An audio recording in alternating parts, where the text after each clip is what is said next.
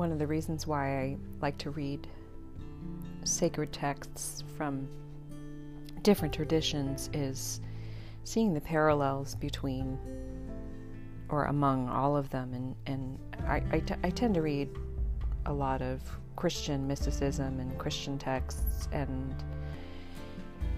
Hindu texts, and certainly from a lot of Indian texts, certainly stuff from the yoga tradition, and certainly the Upanishads have a lot of parallels in the Christian tradition. And if you look at the Chandogya Upanishad, you can see the parallels between the Christian tradition as well. If you think about the Gospel of John, it starts with, in the beginning there was the Word, and the Word was with God. And I'm paraphrasing, but it starts with, in the beginning it was the Word. And the Chandogya Upanishad has a conversation that's very similar. So I'm actually starting in the middle of this Upanishad, and I've highlighted a couple of texts that I'm going to read. In the beginning was only being, one without a second. Out of himself he brought forth the cosmos and entered into everything in it. There is nothing that does not come from him.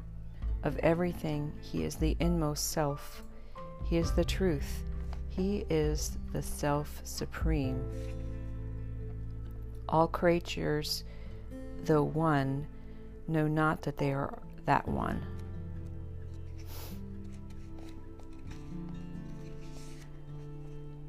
One who meditates upon and realizes the self discovers that everything in the cosmos, energy and space, fire and water, name and form, birth and death, mind and will, word and deed, mantra and meditation, all come from the self.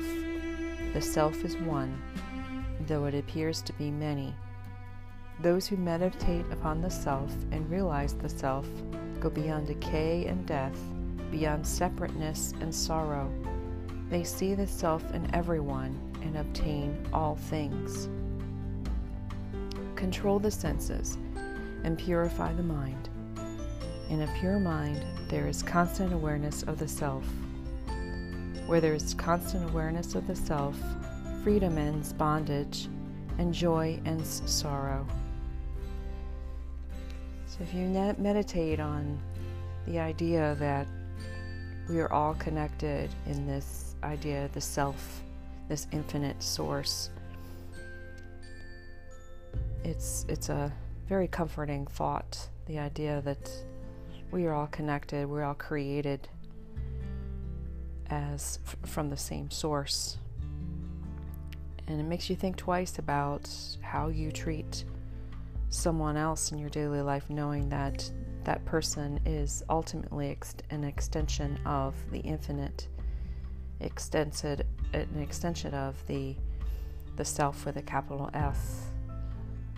And so again, maybe go back to your day and think about your actions and words towards others, and recognize that ultimately what you do to someone else, you ultimately do yourself. Have a peaceful day.